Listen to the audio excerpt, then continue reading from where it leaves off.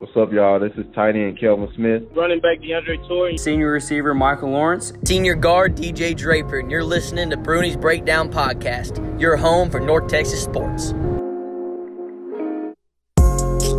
Hello, everybody. Welcome to another edition of Bruni's Breakdown, the 24/7 Sports Podcast. I'm your host, Matthew Bruni, and with me, once again, is Colin Mitchell. Colin, how are you doing? I'm good. After our football podcast, coming over here and doing our first basketball podcast of the year. I feel weird because we're in opposite spots where we normally sit to prevent Maya from bothering you because you're scared of dogs. But I'm feeling good. This is needed. Some positivity in our lives. Some positivity after the football podcast. If y'all listen to the football podcast, welcome to our basketball podcast, our first one of the year. If you haven't listened to the football podcast, go check that out, or don't if you know. Yeah, if you didn't want to see that and you wanted to see this, then here you go. If you wanted to forget about that, welcome. And again, we've said before that we love basketball. We indulge ourselves in basketball. Live and breathe NBA and college basketball.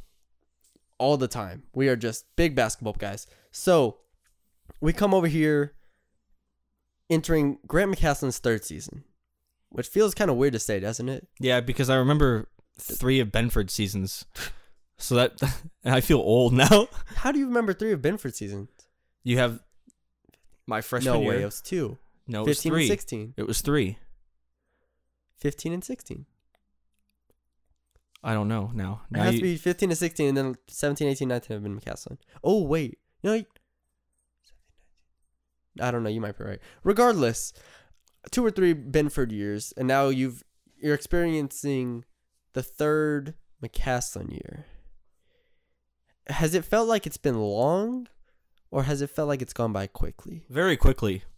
I feel like they've moved quickly in their process of rebuilding this team. We'll obviously get into all those nitty-gritty details later. But no, it feels like they've made progress and the team's changing and making changes where they feel they need to be. Whereas Benford's, it was kind of like this long, drawn-out, trust the process of what we have type of thing. Whereas McCasland's like, oh, this doesn't work. Okay, we'll change stuff. Yeah. So I think that's good. That's a good way to preface this podcast. So we're going to get into a few things this podcast. This is part 1 of 2 of our season preview for the North Texas basketball team. Today we're going to talk about, we're going to revisit last year. We're going to talk about the entire roster, everybody on the team, talk about potential lineups, and the non-conference schedule. So there's a lot to talk about. We didn't ask for questions today, though, so save y'all's questions for the next podcast. Yeah. Follow us on Twitter, all that good stuff, and we'll get into those questions y'all have next week. So first, let's start off with recapping last year. It was an interesting year last year. Lots of stuff happened last year. So the team ended the season 21-12. They ended the season also 8-10 in conference play. They started off the year though 16-1. They went 12-1 in a non-conference play, and they won the first 4 games of conference play, and that set them up to be in a place where we thought, 16-1, we're talking about a top 2 or 3 team in Conference USA last year. And then things went downhill very, very, very quickly. Part of it was injuries. Jordan Duffy, Ryan Woolridge, they were hampered for a lot of the year. There was a game against FIU where they only had 6 players DJ Draper played 40 minutes. Yeah, they had 6 players able to play, and that tells you pretty much all you need to know. They were very injured last year. They had no cohesion by the end of the year. It felt like they didn't know what they wanted to do on offense. It felt like their defense was good, but it was very limited. And now we look at this team, and they have 5 new faces on it, and then you have 3 players that redshirted last year on it. And so you bring in 8 new players onto this team, and I'd say 7 of the 8 are expected to make impacts right away. Yeah. So I feel like it sets the table for a year that is going to have high expectations, and rightfully so, because the last 2 seasons they've gone, I believe they went 8-2, 8-10 in the last 2 seasons in conference play. I think that's right. Yeah. So again, it's kind of like in year 3 of Grant McCasland, you're kind of expected to take the jump and take a step forward in a way. But yeah, okay. So last year, let's get into the numbers here. They averaged 69.8 points per game, allowed 62.9 points per game. They shot the 3-ball at a pretty high clip, 33.9%. They allowed teams to shoot 31.3% from 3 on them, which led Conference USA. That's the best defensive percentage in Conference USA.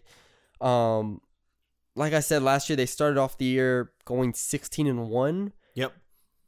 In a very weak non-conference schedule. We need to make sure that that's known. Their only loss was to Oklahoma.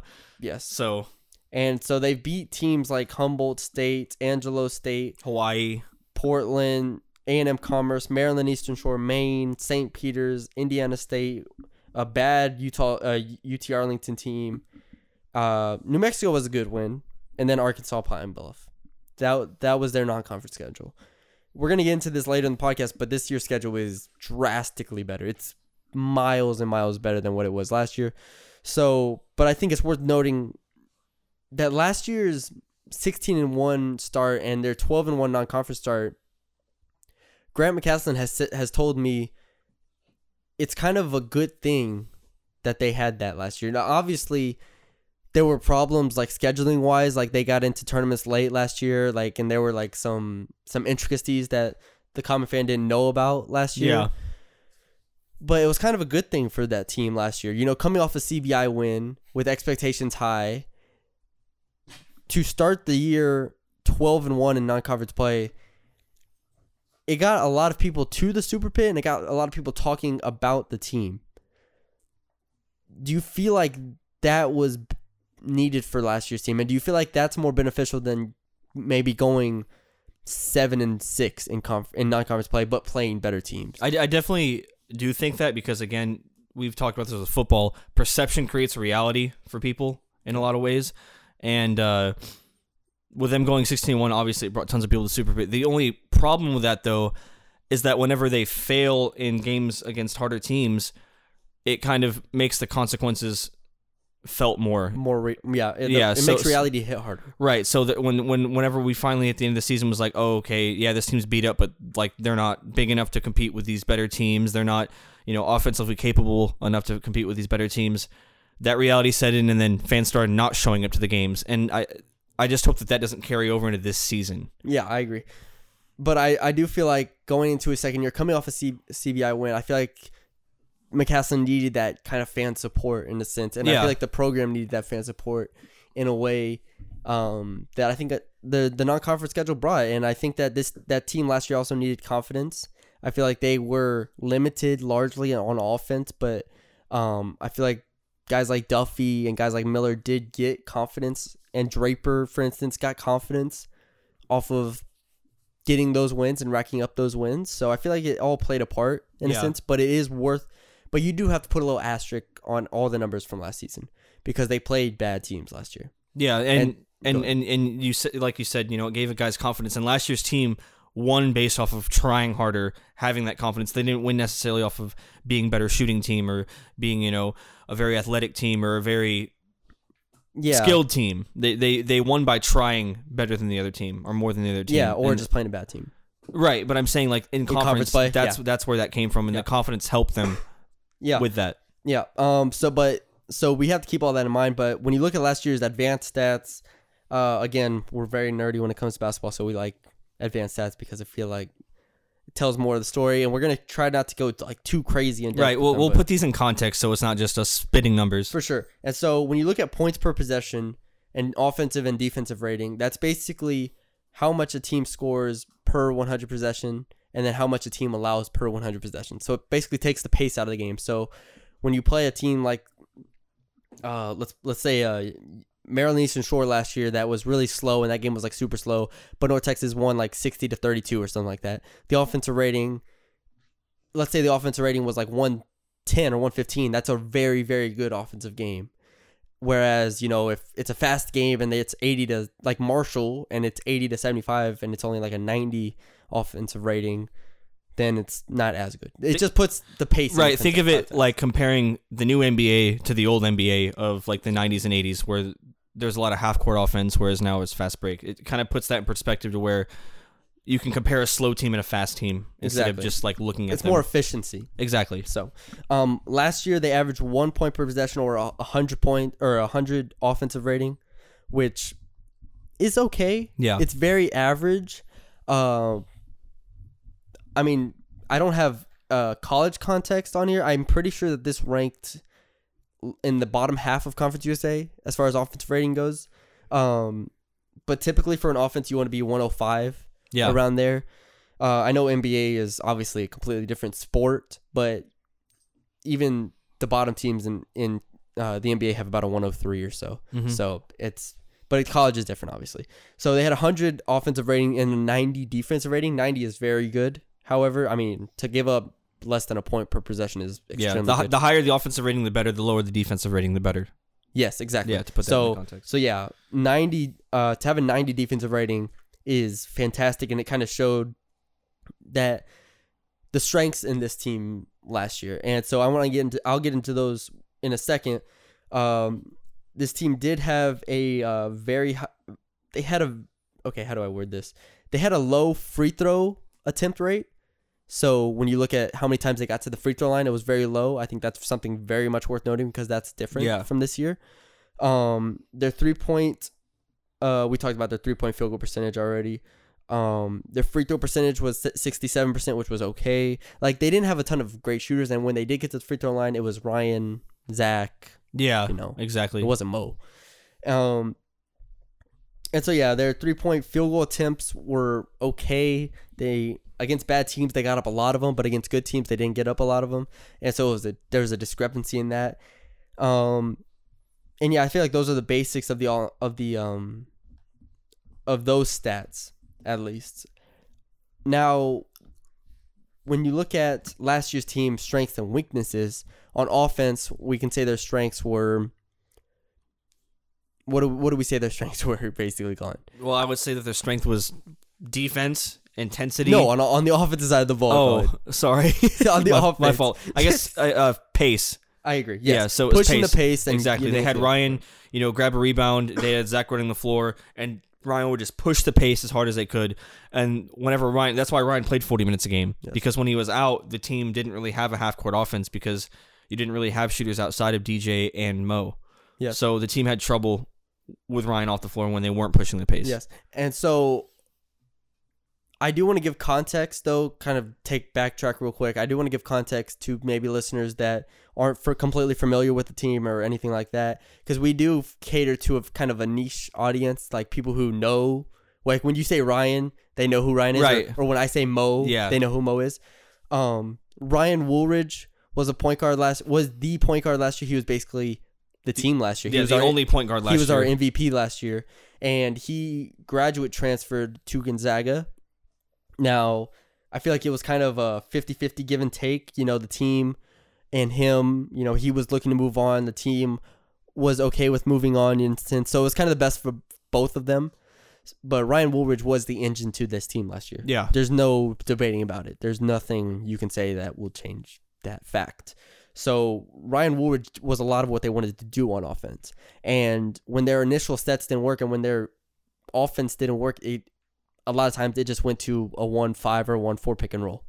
A lot of times it went to Ryan and Zach having a ball screen, Ryan coming off the ball screen and attacking or hitting a shooter or doing something else. And when he kicked it out or the other team dropped back, he was in kind of a tough situation because he wasn't good off the ball. Yeah, exactly. So if a team dropped back and he wasn't able to get in the paint, he wasn't able to do much else. Like, he had a decent floater, but not much else.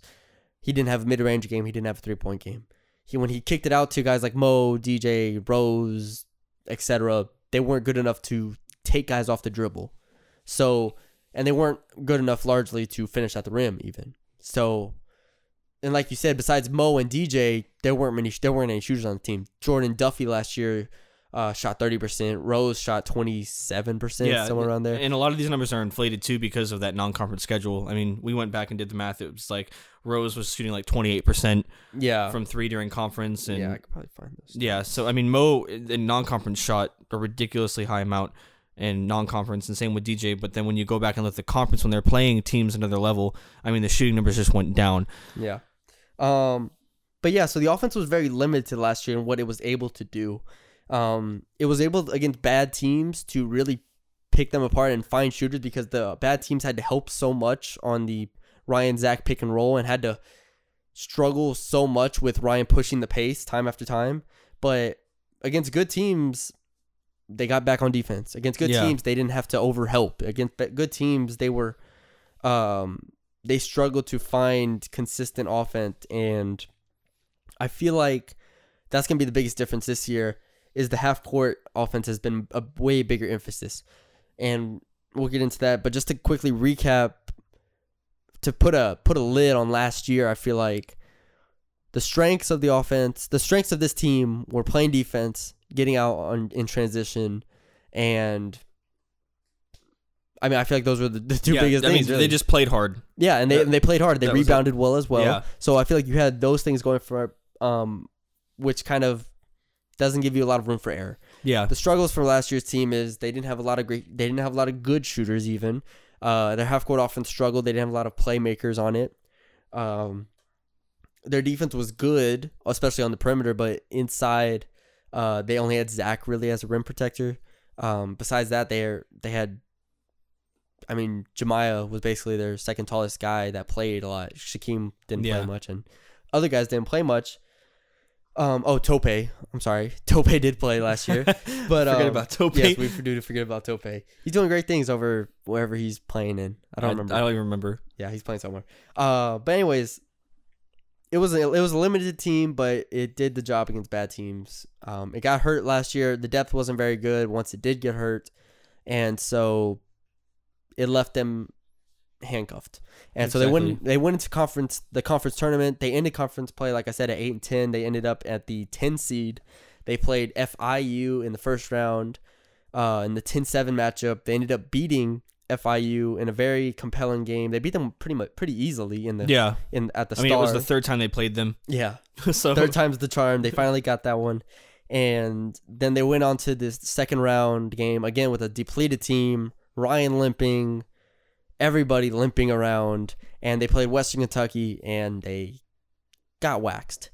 But it kind of salvaged a little bit of the year. A little bit. So there was no CBI or any postseason tournament, which I feel like was a good thing considering how injured the team was. Mm-hmm. A lot of guys moved on, like we said. I believe Ryan was the only one that didn't graduate that left. Oh, Mark Ticanico also left. So we have those two.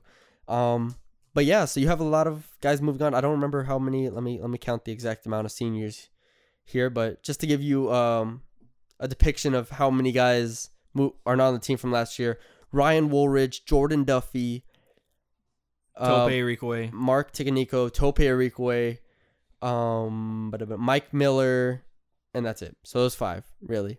Yeah, those 5. And like we said, 3 of those guys redshirted that were on the team last year.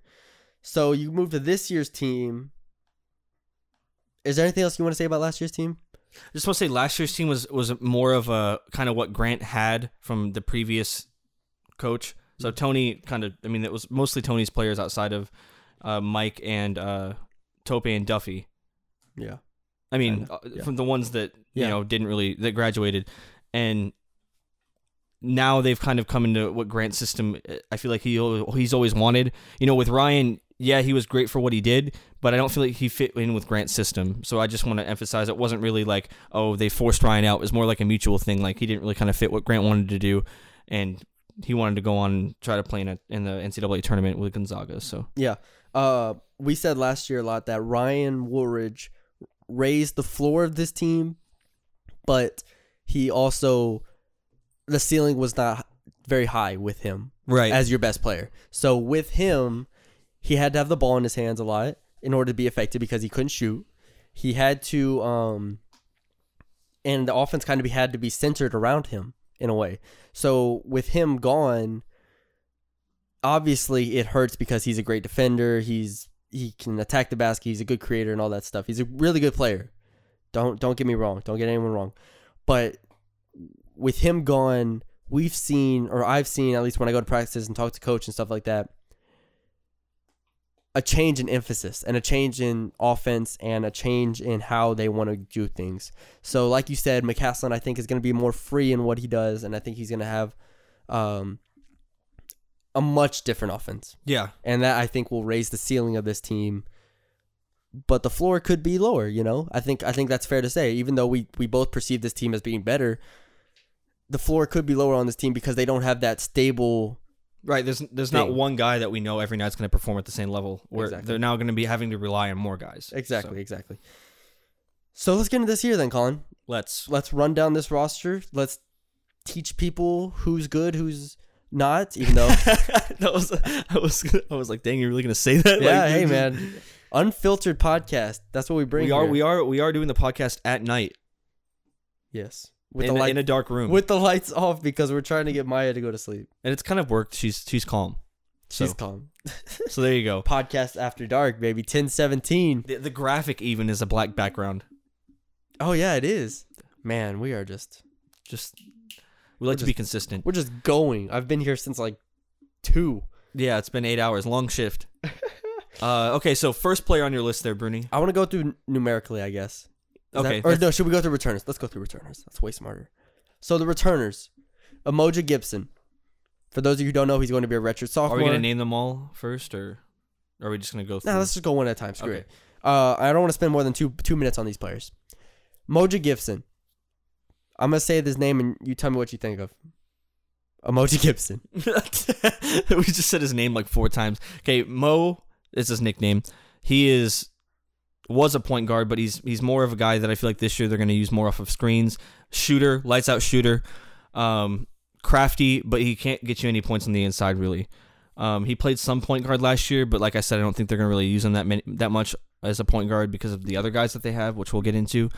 But he'll be this team's probably best shooter. Yes, he led the team in scoring last year at around 12.5 points per game. He, like you said, is a great shooter. But inside the arc, I believe he went 5 of 20 last year. Yeah. Which is pretty jarring when you think about it. Yeah, I mean, honestly. I mean, that just shows you how last year's team was so limited. I mean, Ryan was the only guy that could score inside, and they didn't really have shooters. Yes. So exactly. So Mo is going to shoot, and he's going to shoot a lot. He averaged about 7 3-point attempts per game last year. What's on your mind? Are we going to go over what we want to see from them this year, or are we just going to... Is that next week's? Like what we expect them to do this year? Let me see what I've written down, Colin. I just threw Bernie off. Like what we'd want to see them add to their game or whatever. Yeah, no. We can do that. Okay. So if you want to say stuff. Okay, then. Yeah. So anyways, like we were saying, Mo, great shooter, shot 39.3% from 3 last year. Over the offseason, he's gotten bigger. He worked out with Damian Lillard. That's big time. Which is amazing. I asked Coach if he's going to let him shoot Damian Lillard range 3s. He said not early in the clock. He didn't say no. Not early in the clock. That's good. He didn't say no. But anyways, Mo can shoot from deep. He has a quick release. He can catch and shoot on the move. He's a great shooter. So like we said, I want to see him add a little more inside presence for his game. I wish he had a little bit better of a floater just to throw something else in there. Maybe take a couple dribbles in. At least make defenses help. That's going to be a big thing for this team is getting to the middle of the defense and making guys help and giving other guys opportunities to cut, giving guys opportunities to move off the ball and create once they get the ball, like off a rotation and off a closeout. I agree. Yeah, floater is definitely something that I want to see added as well. Yeah. Anything else on Mo? No. Okay. So then, secondly, I'm having to flip between tabs here. We have who else played last year? Oh, Jemiah Simmons. Jemiah Simmons is a forward at 6'4". That plays center. He did play center at times last year. I talked to Grant or McCaslin about him, and they said they tried making him to a guard, which we saw kind of last year. He was like he played the 4, but he was kind of like on the perimeter. This year they kind of just like, you know what, just go attack the rim, man. Just go be Charles Barkley. And so we'll see how he does this year. We need to see him shoot better still, regardless. I don't know. Let me have his last year's stats. Last year he He shot hit 1 3. 2 threes, Colin. 2 of 15 from 3. Yeah, it's pretty bad. Yeah.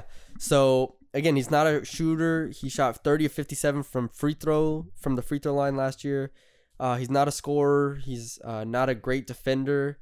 We need to see him get better on both ends of the court, really, in order to make an impact on this team, because we're going to get into the forwards that they added over the offseason, and there's he has some competition now. Yeah, for sure. Anything else you want to add? He just needs to add a 3. He needs to be able to hit that corner 3.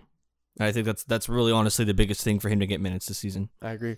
Okay, next we have Zachary Simmons, the starting center. He's going on his 3rd year starting. That's so weird to me. He's a junior. That's so weird to me. So, but yeah, it's going to be his 3rd year. Last year, he was a very consistent player. He played 33 games.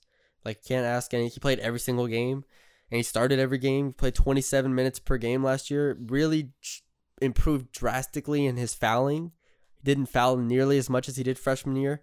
We only saw him hit 1 of 3 threes, which is okay, you know. We got kind of excited before the season last year that he was going to shoot threes, but yeah, it's okay. He can hit the midi, though. He can finish at the rim. He's a strong player. He can finish dunks off. He can offensive rebound. He can rebound on the offensive end. He shot 61% from the field.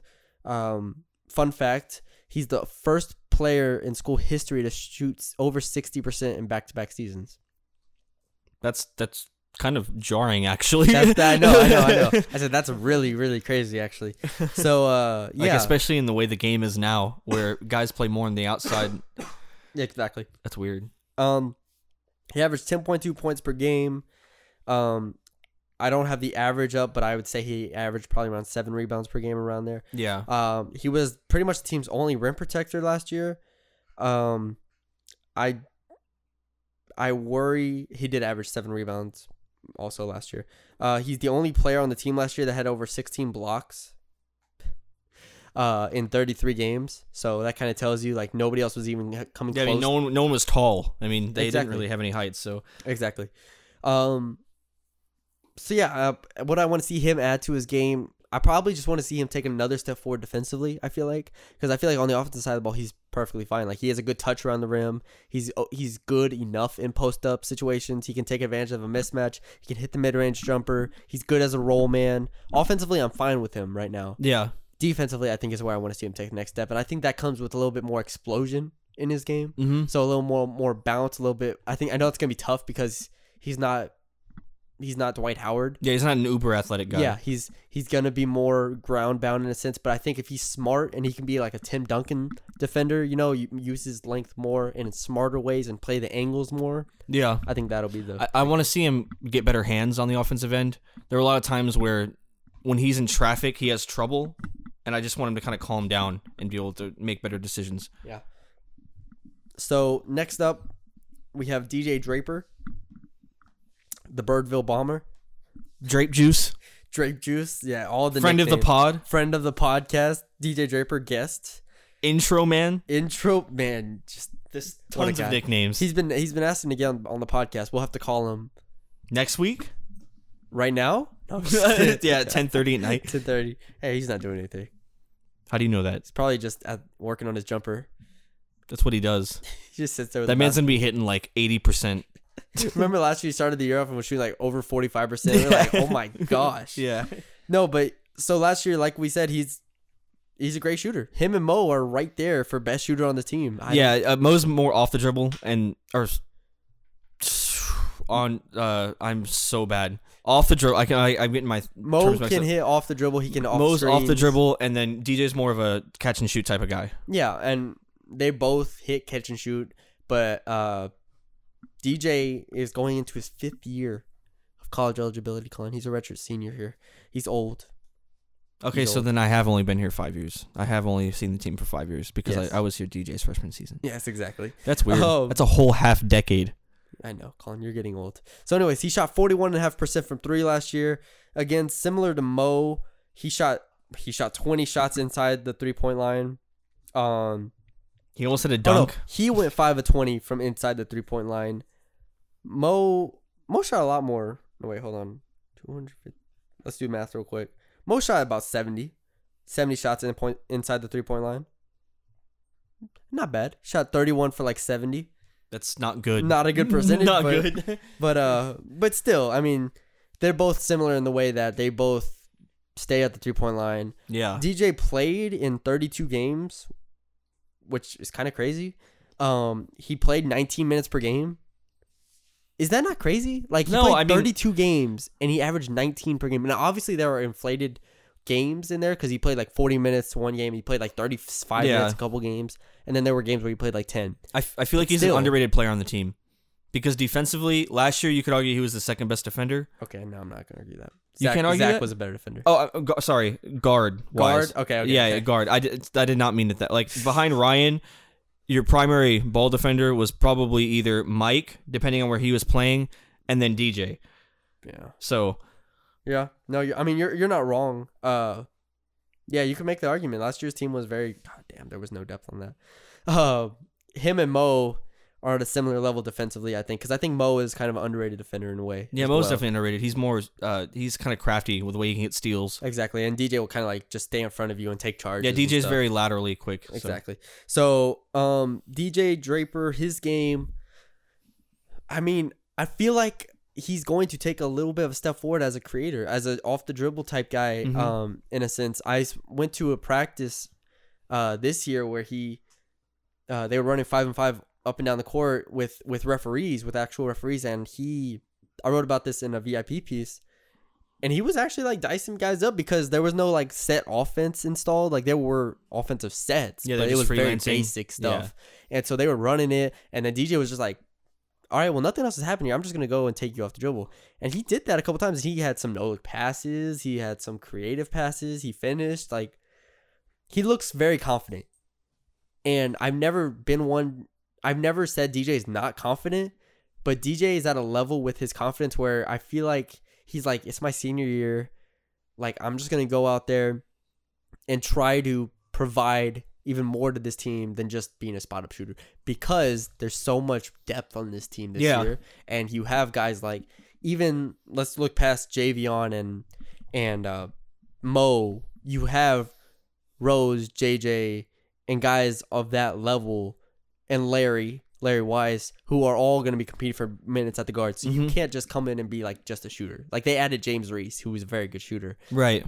You're going to have to be able to do something more. And I feel like he's going to be able to do some stuff off the dribble. I don't know how much. Yeah. But that's up to him. I think it'll be very situational. I mean, last year, whenever he had to drive the baseline, it was always just kind of the same thing. He'd drive the baseline, kick it out. Yeah. He could do more things with that, so who knows? I want to see him kind of be like a Patty Mills level guy. Patty Mills level guy. Now here's the thing. You think he can create like that? Now, here's the thing. Patty doesn't create like crazy. He doesn't create like crazy, but he's able to run the point. For those who don't know, Patty Mills, a backup point guard on the Spurs, who is my favorite team. Yeah. Go Spurs, go. Good fact. We've never seen DJ run the point. We've seen him bring the ball up the court, but we've never seen him be that point guard. Initiator. Like, exactly, the initiator of a play, like Patty is. So you think we'll actually see that? I don't know, but I feel like he should. I feel like Patty will set up the offense, and then like if a gap opens up, he'll drive just to create help, and then he'll either get a floater up or he'll kick it out. But does DJ have that floater or that mid-range game, or does he have that capability? That I don't know, but I feel like you have to be at Patty Mills level aggression this year. Okay. And last year he could be a lot more picky because there was not as much depth, and he kind of had to play. Ball handler in a lot of times and just get guys in the right position and feed it to Ryan or feed it to Mo and guys like that who can make plays. But this year they don't need him as much to, just kind of be safe. I feel like they need him. If Coach McCaslin puts him in the game, it needs to be for like a Patty Mills level effect. Like, he's going to come in and he's going to at least be aggressive. And if he's on, he's going to hit 3 threes. So more of a spark plug as opposed to a role player on a bench. Exactly. Okay. That's why I think that his... I like that. I like that. Because, I mean, like I said, we're going to get into the rest of this roster, but there's a lot of guards. And it's also interesting, too, that DJ is more valuable because they did move the 3-point line back. Yes. 22. I think it's at 22 feet. They moved it back a foot. Yeah, it's a European level. Yeah. So, it's going to prevent players in other schools who are only able to hit a mid-range, whereas in the NBA they wouldn't be able to hit anything. And we know that DJ is able to hit the deep three. So exactly. All right. Next up, we have Shaquem Alcindor. Now, I'm going to tell y'all this off the bat. Shaquem Alcindor is one of 2 players this year that could redshirt. Now, he is talented enough, and if an injury happens or if, something happens to where he has to play, he can play and he'll be okay. Like, he's not a bad player. He has very good touch around the rim. Athletic. I think he is athletic. He can dunk. But obviously, there are questions for his offensive abilities as kind of a smart player and kind of a creator.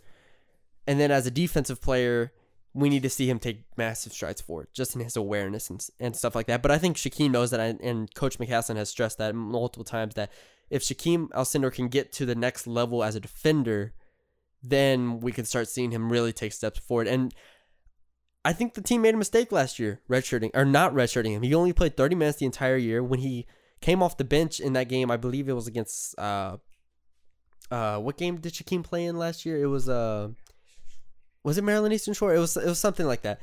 Anyways, he came in and it was like, whoa. Yeah, we were both very surprised because we said, well, there goes his red shirt. Like, is he going to play now? Yeah, and he didn't end up playing. I thought the hope was that he could compete with Tope and kind of take those minutes, but he ended up not doing that. He ended up only playing 30 minutes. And it was like, I think he played against A&M Commerce, by the way. Was it A&M Commerce? It was a yellow team. Yeah, and like you said, he didn't. Played 30 minutes the entire game, and I feel like that was a mistake on their part to like redshirt him, and I think they kind of realized that, and they're like, shoot, he's like actually not ready to play. So this year, we'll see, but they've added forward depth, and while he is a true center and he is long and he plays like a center in a sense that, other guys on this team don't, I still think they can get away with redshirting him. Yeah, and it's more so for him than it is for the team, I feel like, because you kind of burned a guy's year of eligibility for playing 30 minutes all season, and it gives him a chance to kind of develop more to where he can take a bigger role than he would be otherwise. Exactly. So. I said I want to see him develop in the defensive side of the ball. Is that where you want to see him kind of take strides forward? That and just consistency. I don't know how to explain it other than like how Zach used to be, where he was kind of hit or miss around the rim. Just more consistency, not necessarily better, but just be able to perform at the same level. Exactly. Okay.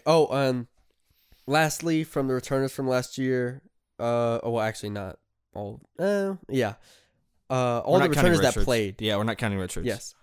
Roosevelt Smart. Now, obviously, we've talked about here on. We talked about 2 weeks ago, was it, when he had the DUI? Yeah. Or DWI. DWI. I'm sorry. DWI. He was suspended from the team. He still is suspended from the team. We anticipate him not playing. He is suspended from the team. He is practicing. He's practicing, but he is suspended from the team as far as playing goes, and he's not playing. He has returned to practice. Coach told me that their biggest concern with him is getting him right off the court, and getting his life together and making sure that he's okay as a man right now. So that's been the emphasis from them. Like we both said, I'd be surprised if he played before. I feel like November 5th is still a good date, a month. I mean, who knows? At this point, he could play in a few weeks, but I definitely don't think he'll play before 2-3 weeks. 2 weeks, 2 to 3 weeks. I'd be surprised if I saw him there. He might play by November, who knows? But yeah, he's suspended at the moment. November 5th's the first game. Oh, I'm sorry. You meant December 5th? I meant December 5th, which is Oklahoma. Yeah. So, yeah, he's suspended at the moment. He is practicing. Roosevelt Smart took the biggest dip last year, and I don't know how to word this. We came on here and we talked about why is Rose playing so bad, and we couldn't figure it out all year last year, really. He dropped down from being one of the best players in Conference USA to being a mid 20% 3-point shooter. And a lot of times he was unplayable. He wasn't a good defender. He couldn't create. He couldn't make open threes. It was a bad year for him last year. Yeah. I was excited to see him come in because also he was injured at the start of the year last year. He missed like the first 6 or 7 games. Yeah, with a calf. And so this year he's healthy and stuff, but then the suspension happens this year, so he's going to miss some time this year. I don't know what to expect from Rose. I'll tell you this. I feel like Rose is kind of like, he's kind of the icing. I feel like you don't need Rose on this team. Yeah, last year you needed him. This Yes. year you don't need him. I feel like with the additions we're going to talk about, Rose is, I don't want to say he's superfluous, but he is a player that this team doesn't need, and he probably won't play unless if he shows on a consistent level that he can defend and he can make threes. Yep. If those two things happen, then I can see him playing. And if injuries obviously happen, then he can play as well. But he is at a point right now where I need to see him shoot 35% from three again. Yeah. And that's high. Like 33% I'd be okay with, but I need to see him shoot 35%. Yeah. And I need to see his shot go in consistently when it's open.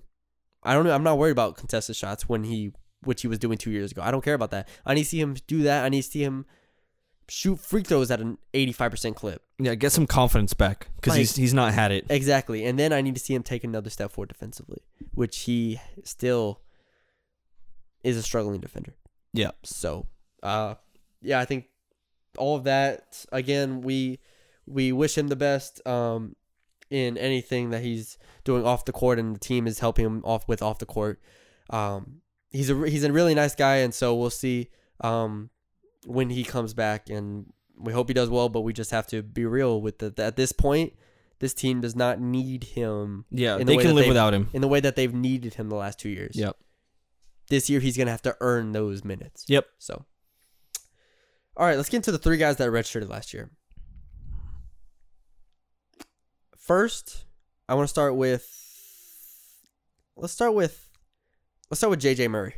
JJ Murray. JJ Murray, I feel like the least known about person on this team. Yeah, we didn't really talk about it a whole lot last year either because the team was guard heavy. So yeah, he's the.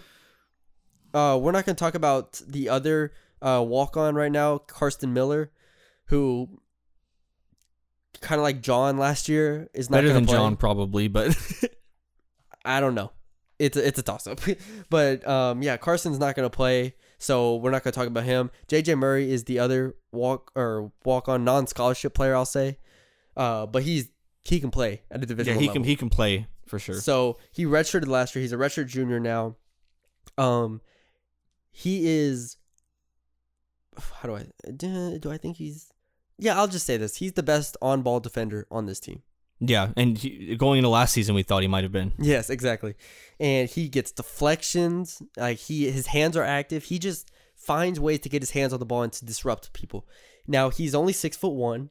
He's not a big guy. He doesn't have overly long arms or anything like that. He's not going to swarm you. He's not going to be like Patrick Beverly even. That's going to come out and just physical you to death. No, but he's physical you to death. Exactly. Smart. But no, he's a very smart defender, and I feel like he is a player that can come in at certain times and spot you 5 to 6 to 7 minutes if a guard gets in foul trouble and you need defense and you're going against a good guard on the other side of the ball or on the other end. JJ is a very good defender, and I'm curious to see how he shoots. He has a decent shot form, and I've seen him for the last year shoot in practices and stuff, and he's a fine shooter, but I question if he can be over 34%, over 33%. I feel like it'd be more like a Duffy, kind of in that like streaky.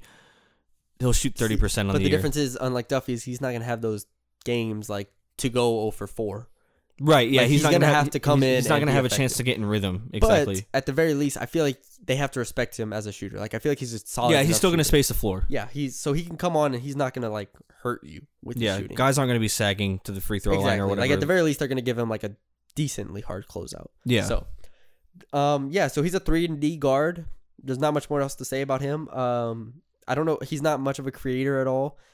He's not gonna be able to come in and be the backup point guard, for instance. I mean, DJ has more creation ability than him. But for what he does, good defender, good shooter, he can get some playing time this year. So, anything else to add? No. Yeah, no. Also, he's an engineering major. Smart guy. He's a smart guy. Next, we'll talk about Abdul Muhammad. Our guy. These next two redshirts are going to be very interesting. I think so this one's the fascinated. most interesting because of last year. How we thought that he was going to play, but then he got injured, and then throughout the season we're like, okay, just burn the red shirt, just burn it, because this team had no length, had no height, throughout after they got those injuries, no defense. Yeah. And we thought that he could have took them to that next level. It's going to be interesting to see how all this applies this season because of their wing depth now. Now they have wings everywhere. Yeah. So he's going to be more, he can shoot more so kind of, standing and catch and shoot, and he can defend. And that's the thing is, his defense is interesting because what we saw from him, let's say in practices, and what we've heard about Abdul, he's long. First of all, exactly, that's the first thing everything needs to know about. He's 6'7". He's got arms that stretch the length of the court. He's got some bounce to him. Yeah, he's athletic. He can dunk. He's athletic. He can make the open three. From what I've seen, I think he'll be about a 33% shooter, which is good. I'm interested to see if he can take a step forward defensively and be a consistent defender. Yeah. So he's a good defender in the sense that he's long and that he has the physical ability to be a good defender. Yeah. I need to see him put it together. Use the tools he has. Exactly. Yeah. His awareness is going to be number one thing to watch for with him on defense. His reactions are going to be number one thing, and his help defense, I think, is going to be bigger more than anything. Because at 6'7" with long arms and with some bounce, he can contest shots on help. Mm-hmm. He doesn't have to come over and take charges. He can actually go vertical and contest shots.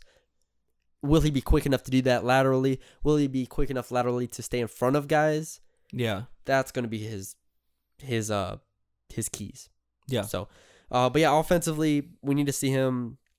He can get up for dunks. He can make open threes. I don't know how good he is as a creator yet. I've seen it's still hit or miss for me, just from what I've seen. I don't know. So he has limitations to his games, but physically, I feel like he provides them, at the very least, he provides them with an athletic body that can get up and down the court, put pressure on the rim, defend the rim a little bit. Who knows? But very, very interested to see what he brings to this team. Agreed. Next, we have Larry Wise, who was a freshman last year, redshirted. He is a 6'5" guard, and I feel like a lot of people don't know Kyle Anderson because, there's no real reason to know Kyle Anderson besides him playing for the former Spurs. Spur, great Memphis Grizzly who got overpaid. Exactly. But Kyle Anderson's nickname was Slow-Mo. Now, I don't think Larry plays like Kyle Anderson to, a T. Like, he's not, like, out here slow Euro stepping guys. He's not 5-second Euro step. Yeah, he's not, like, super slow and everything, but he's long and he's smart with the ball in the same way that Kyle Anderson was. So that's where I see the comparisons. He's 6'5". He is, right now, he's basically like the backup point guard on this team. Yeah. He's probably their second best creator. And I feel like nobody knows about him, understandably so. So Larry Wise comes in. I saw him in practices. He has gotten a lot better shooting. He's got a lot more confident shooting. He's got a lot more confident with the ball in his hands. He's got a lot more confident off of ball screens. I'm anxious to see how he does in a full game against good teams. Yeah, when it's not a practice scenario. He's a redshirt freshman. Yeah. He's shown me a lot, but we'll have to see if he puts it together. Defensively, I haven't seen too much from him at all. He has good length and he uses it pretty well. But laterally, we'll have to see more from him and see how he does. But Larry Wise, at 6'5", coming off the bench, is basically going to be the backup ball handler on this team, which is a change of pace. What are you most interested to see from Larry? I just want to see him fill that role because he came in as a wing. We thought he was going to be like a 2 or a 3, but now he's kind of been thrusted into that role, like you said, as backup point guard. So it'll be interesting to see how he takes on that role and if he's able to be consistent and protect the ball. Exactly. I think that's big, just limiting turnovers. Exactly. There are high expectations for Larry. Yeah, because... And we slept on him last year. Yeah, we did. Yeah, we did. And he's now being thrust into literally... Because Javion's not going to be playing when we get into him. He's not going to be playing 40 minutes like Ryan. Yeah. There's going to be time when you have to have a backup point guard that gives you playmaking abilities, and Larry is now thrown into that job. Yeah, Larry. It was funny last year because when we went through like the roster at the end of the year and everything, like, oh, they got this guy and this guy and this guy. We forgot about Larry. We forgot about Larry, and the coaches were quick to remind us. They're like, y'all forgot about Larry. And they're like, Larry's going to be good. And we're like, oh, sorry. All right, my fault. I mean, we're not perfect, but regardless, those are the 3 guys that redshirted. The next, that's everyone that returns. Damn, there's a lot of new faces on this team. Okay, so let's get into the 5 new faces here. Let's start with Jalen Jackson. All right, Jalen Jackson, point guard, 5'11", from San Antonio, Texas, true freshman, the only true freshman on this team. When he committed, I asked McCaslin what he liked about him, and he basically said he's one of the best, if not the best he's the best defender in the class of 2019. So that's big. Obviously, that's a big statement. But when you go to practice and you see him, like, you're like, okay, yeah, this guy's actually like, he's legit. Like, he's kind of like more of a Patrick Beverly like hound that will get into your junk. He's gonna go after you, and he will go after you. I had worries about him on offense, obviously. Like, when you look at his film and everything, he doesn't have a good shot. He's kind of small. I mean, he's 5'11", for God's sakes. So he's not going to be able to, like, put pressure on the rim consistently. But he quelled a lot of what my concerns were for him in just watching him play. I mean, his shot's not that bad. Not bad at all. I mean, not bad at all, really. It's very fixable. It's very tweakable. And he wasn't a bad shooter. Like, if he played, I think he could definitely be at a 30% clip. Yeah. So I don't think that's bad. Defensively, like I said, I think he's very good. I don't know if he's at that like elite level yet for a Division I player yet. I think he still needs to get a little bit more aggressive and a little stronger. But he's a strong player. Like, he's big. Yeah. No. He is. He's buff. Thick boy. Thick boy. But anyways, yeah, I mean, he's the second guy that we anticipate to redshirt this year. Yeah, and I think you have to redshirt him. I agree because of how many guards are on this roster, but I wouldn't be surprised if Shaquem redshirts and Jalen doesn't. I don't know. Like, I feel like you have to redshirt him. I feel like you do have to redshirt him, but I feel like if I had to pick one, Shaquem would be more likely to redshirt than Jalen. Yeah, perhaps. There's so many guards on this team. Like, Jalen needs that year. No, I agree. Like, you can't go out there and play Jalen for 40 minutes. I definitely agree. I don't know. That's just me. Anything else you want to see out of Jalen? No, I mean, I hope that he redshirts, so I don't really want to see anything from him this year. All right, now we get into the good stuff. The 3 JUCO transfers and 1 graduate transfer. Where should we start here? Can we go to my guy? I don't know who your guy is. Oh my! I only talked about him religiously whenever he transferred here. James. There you go. You got him. James Reese. Oh boy, we have high expectations here for James Reese. James Reese, he is a self-proclaimed Rip Hamilton with bounce. He definitely has the bounce. I didn't ask him about that. How have you not asked him about that? I'm sorry. But I mean, I haven't been at practices, so I haven't been able to see what he is. But he's able to come off of screens. He's able to do kind of what this team didn't have last year, which is off-ball offense. I mean, there was nobody really coming off a screens. There was nobody that could come off a screen and hit a 3 or hit a mid-range or, drive to the basket off of a pass. It was kind of just Ryan Woolridge and everyone else on the perimeter waiting for the ball to come to their hands. Yeah. So Reese definitely adds that dynamic. Yeah, exactly. Dynamicism that this team didn't have last year. Exactly. He's the most athletic player on this team.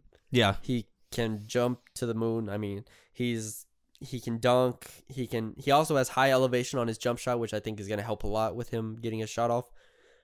He's 6'4". One underrated aspect of his game is he might be the go-to on-ball defender. Why do you say that? For this team. Because he's proven in practice, first of all, that he's a very good on-ball defender. I'm not going to say he's Ryan level, but he's good. He's very good. And then also, when you look at the starting lineup, like, who else? Like, he's better than Javion defensively. Oh, okay. So it's like, I don't know who else you can put on. I mean, when we talk about lineups, we could get into this more, but like Thomas Bell. See, but Thomas is more of a forward, so it's kind of like tough. Like against opposing guards, I guess. Yeah, okay. Like Zach Bryant from UAB. Yeah. Like, you're putting James Reese on him. So he's a good on-ball defender. Like has good instinct. He has a good motor. I'm interested to see how he uses it and if he can actually like hold up against some of the top players in Conference USA.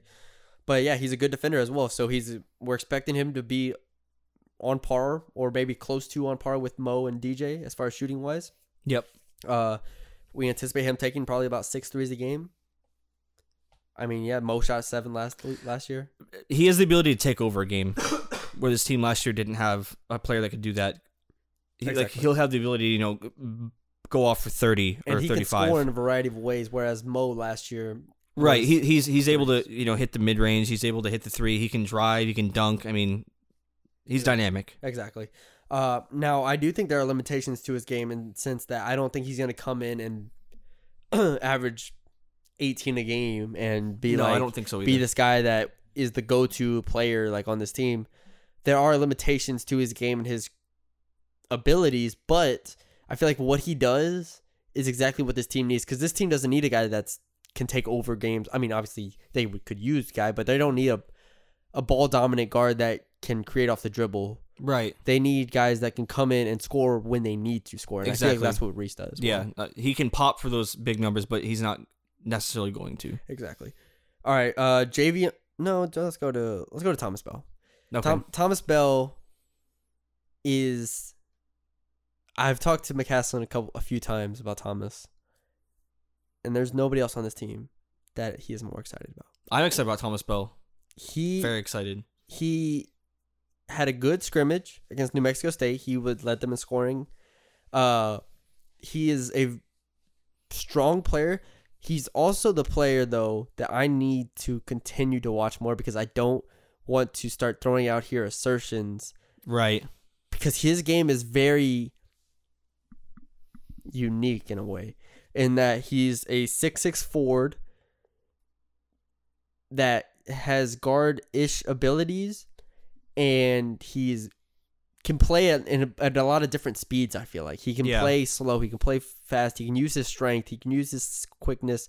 I feel like I need to continue to see more of him. I've been to a good amount of practices, but he's still a guy that I feel like I want to see more of. He's probably the guy that I know the least amount about going into the season, which, I mean, it says a lot. I feel like it says a lot about his versatility in his game. And so for him to go into a scrimmage against New Mexico State and put up 17 points, I feel like that's very impressive. I've seen him in one scrimmage, and so again, grain of salt, like you were just saying. But he's like you said, he's a forward that has guard-ish skills, but he also makes the right decision with the ball. He's not a guy that's going to try to force anything. And from what I've seen, he's able to make the extra pass or make a play for his teammates as opposed to just trying to get a shot off. Yeah, he can shoot the ball as well. Yeah, catch and shoot. I'm very, very excited to see what he does.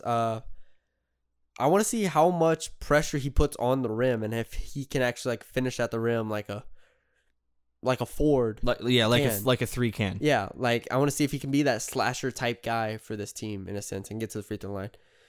That's going to be interesting. And I want to see what he can do off the dribble as well. So, lastly, I think he's the last player on this team, right? Yeah. Last one. Oh, no. Second to last. I'm sorry. Javion Hamlet. He is being tasked with replacing Ryan Woolridge. It's big time. Now, is that a fair way to phrase it? Yeah, because he is tasked with replacing Ryan Woolridge. He's the point guard. Yes. I feel like teams can't be a good team unless they have a good point guard. You're right. Whereas before it was more of if you had a good center and a guy that can just handle the ball, then you were good. Yes. Javion differs a lot from Ryan Woolridge. To start with, the negatives, he's not the defender that Ryan Woolridge is, but not a lot of people are the defender that Ryan Woolridge was. But I feel like his passing and his his motor on offense helps him, but he's also very smart in that he's not going to force shots in a way. And I feel like he is going to be a better player in terms of getting the team in the right offense and creating for the right guys and helping motivate guys in a lot of situations as well. Whereas Ryan was a quieter guy, Javion's a lot more outspoken. He's a lot more of a leader on this team. So there are give and takes with Javion from Ryan, but I don't think it's fair to compare because I feel like this offense is going to be very different than it was last year. Yeah, I feel like he fits this offense better. He's able to, and he has more. First of all, he also has more offensive capability. I mean, he's able to. He can hit a three, but he's also confident about shooting a three. Whereas Ryan was very hesitant to even shoot a three if he was wide open. So that's one thing, and he also can score on the inside with a little bit more, I guess, craftiness. Whereas Ryan was just kind of imposing his will on the rim and hoping it goes in. Exactly. So he also was like an 85% free throw shooter. Yeah, and that's also important considering Ryan huge. hit like 60, maybe. I don't remember. Yeah, I'm just guessing off the top of my head. It was around there. Not good. But yeah, Javion's interesting. We need to see him as a defensive player. That's something I want to see more of before I make an assertion on it. But I agree. He is a big guard. I mean, he's 6'4", 6'3". So I mean, he has the physical capabilities to be a good defender, but we need to see him put it together. And lastly, but not least, we have Dengue. That's what it is. Dengue. I've said it wrong. So last year we said Dangao. Remember? Yes. We said Dangao, and then I went to Dango, and now it's Dangu. I know it's Dangu now. I've checked it. I'm glad you have fact checked. It's about time. Saying his name wrong the whole time. Dangu. He is a graduate transfer, the only graduate transfer on this team. He came from North Dakota State. I believe so. I better check this before. I'm just too lazy to click on the damn bio. He played from North Dakota State. He came off the bench in I believe almost every game last year. He averaged 9.5 points, 5 rebounds, shot 53% from the field. Made 15 threes last year. Deng is a fascinating player because he's going to be like a 4 or 5 for this team, but he can shoot. He has a very, very good catch and shoot release. I feel like he's a smart player. I feel like he's able to dribble and pass the ball better than most 6'8", 6'9" guys. And he has some experience. So all of that, I'm excited for him on offense. On defense, we'll see if because he's kind of skinny in a sense. We'll see if he's able to be in the right positions, and we'll see if he's able to use his length as a strength on defense. But I think there's a lot of optimism for Deng, but he's kind of a guy that like I don't know how to word this. If he pops and he's like actually like able to be like that either stretch 4, stretch 5, versatile offensive player with maybe some shortcomings on defense, I feel like this team can take like a huge step forward. I completely agree. But even if he's not like that great, like if he's just like good, like we expect him to be, I think this team is going to be fine either way. I feel like they have a good amount of depth between Thomas and him, and Abdul, to where like he's kind of take them over the top. I mean, we talked tons last year how this team didn't have a forward that could do anything. I mean, they didn't have shooters on this team, whereas now they've added all these dynamic players, and Deng's one of those guys where, like you said, he has a good shot. He can hit a baseline jumper. He can hit the 3 occasionally. Obviously, like you said, he only had 15, but he has good form. There's a lot more this team can do offensively, whereas last season it was predictable. You always knew what was going to happen. This season, you don't know who's going to score, and Deng's one of those guys. Exactly. All right, that's our entire rundown of every player on the roster. So shout out to all of them. We'll get into potential lineups real quickly. I do want to mention that things are not only changing on the offensive side of the ball, but they're also changing on defense. Like the offensive system is going to be very different from what you watched last year, but defense is equally going to take a step in the right direction because of their different personnel usage and different screen hedging, different icing, different stuff like that, and different ways that they're able to defend opposing players. I don't know how great of defensive personnel they have, but I do know that they're going to take a step forward defensively, at the very least, by way of having more advanced defensive techniques and defensive emphasis. I don't know, that's not a word, but they're going to have a more difficult schedule. So the stats are not going to match up with what they did last year. Like last year's stats are going to be like, wow, they only allowed 31% from three. Yeah, but they played Maryland Eastern Shore. Yeah. It's a different animal. Okay, Colin. Let's real quickly talk about potential lineups. My projected starting lineup at the moment is Javion, who is a lock to start. James Reese, who I believe is a lock to start. Oh, Maya's barking now. Colin has scared Maya. And so James Reese, I believe, is the lock to start. I believe Zach is obviously a lock to start. Mo, I believe, is a lock to start. So you have 4 guys that I believe are locks to start on a consistent basis.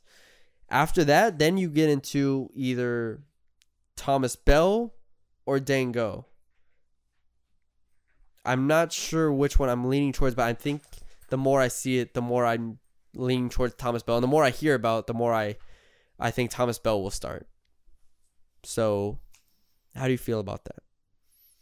I'm really sorry. I was dealing with Maya barking. It's okay. So just tell me your lineup real quick. Javion, Mo, Reese, Bell, and Zach. That's interesting. That's not what I would have said. What would you have said? I would have said Javion, Reese, Bell, Dang, and Zach. That lineup doesn't. I don't think it has enough shooting on it. You don't think it has enough shooting? Not enough pure shooting. I'm a shooting. I love shooting. I know you love shooting, but you have to start Mo. I don't think you need to start Mo. I think Mo comes off the bench. I don't think Mo coming off the bench. You don't think Mo comes off the bench? I don't think so. I think Mo is too good to come bring off the bench. Like I think he's gonna take a legitimate step forward this year. Like I think Mo is gonna be like their best offensive player. I feel like he'll be. I don't know if he'll be their best offensive player. I think he's gonna be better than Reese offensively. I think that he'll be. I think just Reese is more dynamic and more versatile. Mo. Okay, that makes sense. I think Mo will probably have the most impact. Mo will lead this team in scoring. I can agree with that, but I don't know. But I think that he'll be more of a guy that'll come off the bench, like a Lou Williams type of guy. I feel like they'll use him more in that role to get bench scoring, so then they don't have to play the starters the whole game. Yeah, I mean they could. That's a big lineup starting Dang and Thomas. I mean, and Zach. you could swap. Like I could even go. Man, I'm just drawing blanks. Javion. I could even go Javion, Reese, or Larry, and then Thomas Bell. Larry's an interesting. Larry's a very interesting. Like I wouldn't be opposed to starting Larry at the 2, and putting Reese at the 3, and then Thomas at the 4, and then Zach at the 5. Those are both very interesting. It's so nice having options for once. I know, right? Whereas last year it was such a lock for everything. Yeah.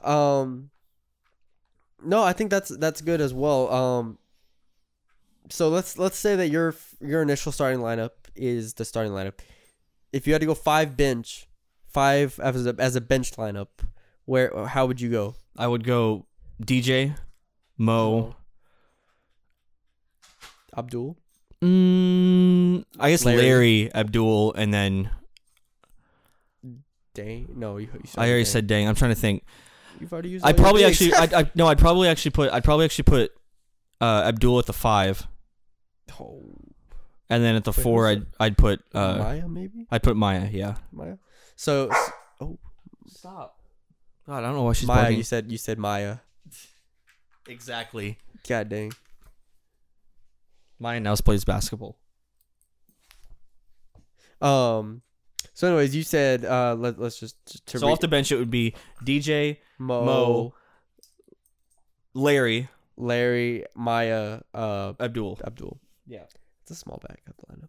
Again, I don't know how much they'll actually play like the 5 bench lineup because they didn't play much last year. No, I mean most teams don't even go 10 deep. Yeah, they go 9 or 8. I think they could go 10 deep this year. So yeah, my backup 5 would be Larry, DJ. Also, you didn't name Rose. Well, we're assuming Rose is okay, but yes, yeah, okay, you're right. Larry, DJ, shoosh. Who did I start? Larry, DJ, Abdul, Maya, Dang. See, that doesn't have enough offense That's a for pretty me. good offense. That doesn't. That's a pretty good team. That doesn't have good Dang at the center. Okay, is he gonna score every point? DJ and Mo. Oh no, who did I say? Larry, DJ, Larry.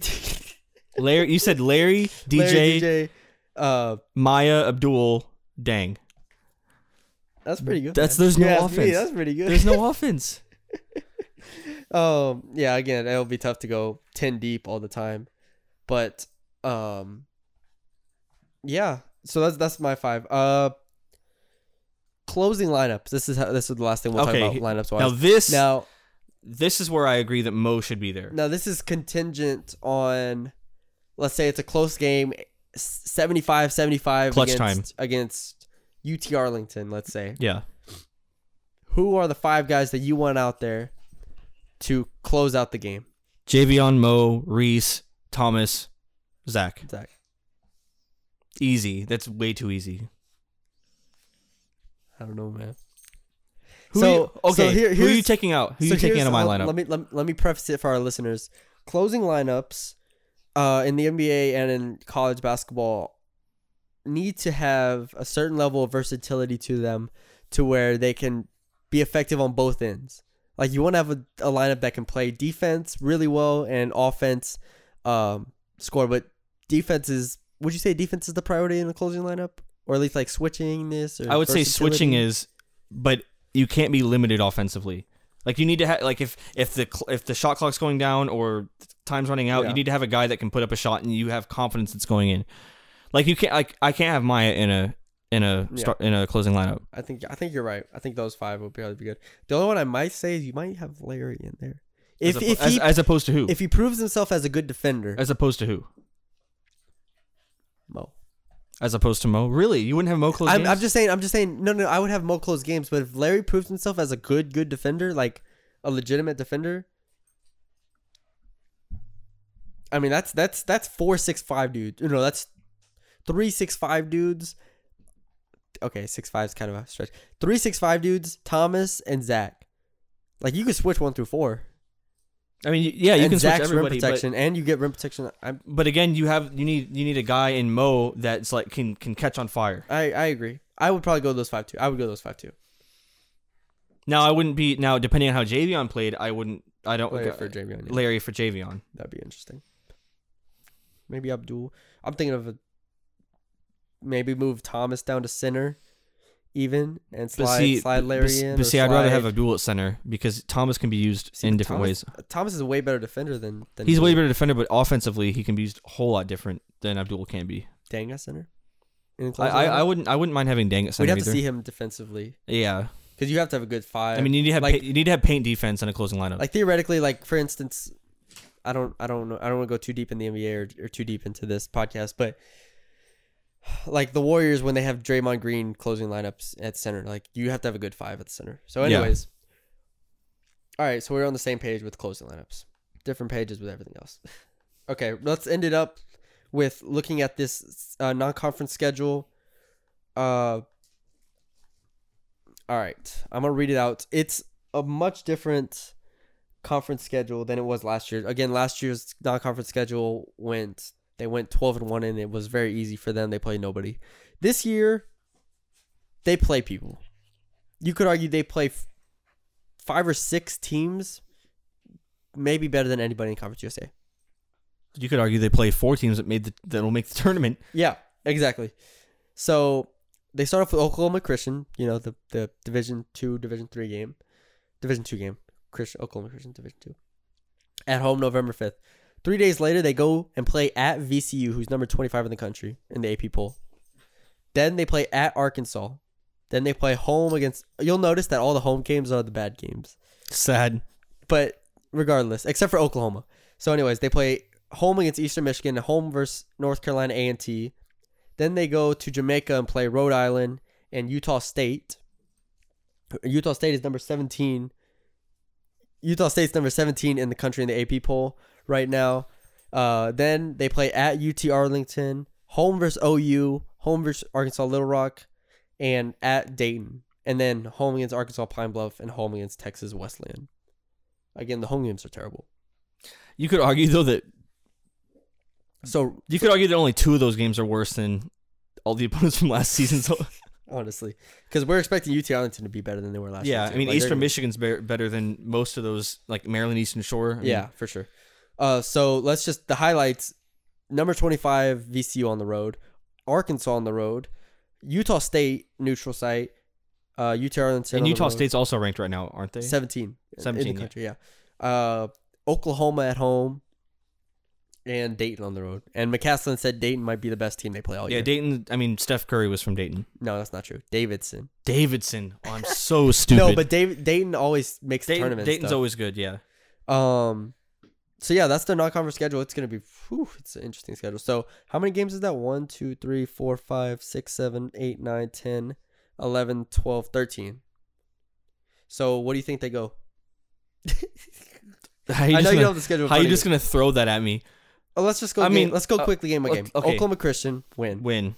VCU on the road Loss. loss. Arkansas on the road tough. I don't know how good Arkansas is. We don't know. But I mean, they've been in the tournament, but like yeah, we don't. they're really always know. like a fringe let's tournament team. say loss. Okay. Let's just go worst case scenario real quick. Let's Okay. work Worst through case. it. Worst case. Eastern Michigan at home. Win. North Carolina A&T. Win. Rhode Island neutral. Win. Utah State on Loss. neutral. UT Arlington on the road. Win. Oklahoma at home. Ooh. Loss. It's a loss. It's a loss. Little Rock at home. Win. Dayton on the road. Loss. Arkansas Pine Bluff at home. Win. And Wesleyan at home. Win. So win. It's 8-5.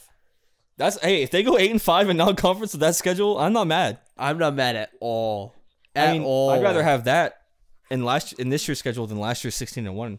I literally, it's the same thing with football. Like, I'm so glad they're actually playing people. So they're gonna go. I mean, they're gonna go. But worst case scenario, I think they go 8-5. Even if they go 7-6, like, I'm not crying.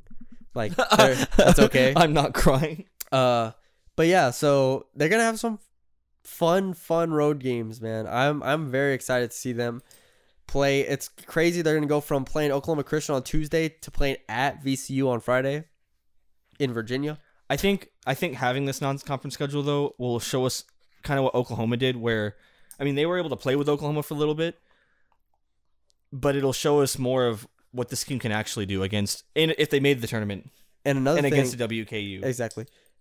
I think lineup wise, it'll show us a ton, like way more than last year. Because last year, the first 8 games they started Maya, and it was like, okay. And then they played Oklahoma and they played Mike Miller, and they started Mike Miller and they started him from there Right. on. This will make them kind of tweak stuff and toy around with stuff, see what works, see what doesn't. We'll know a lot more about this team 3 weeks into the season.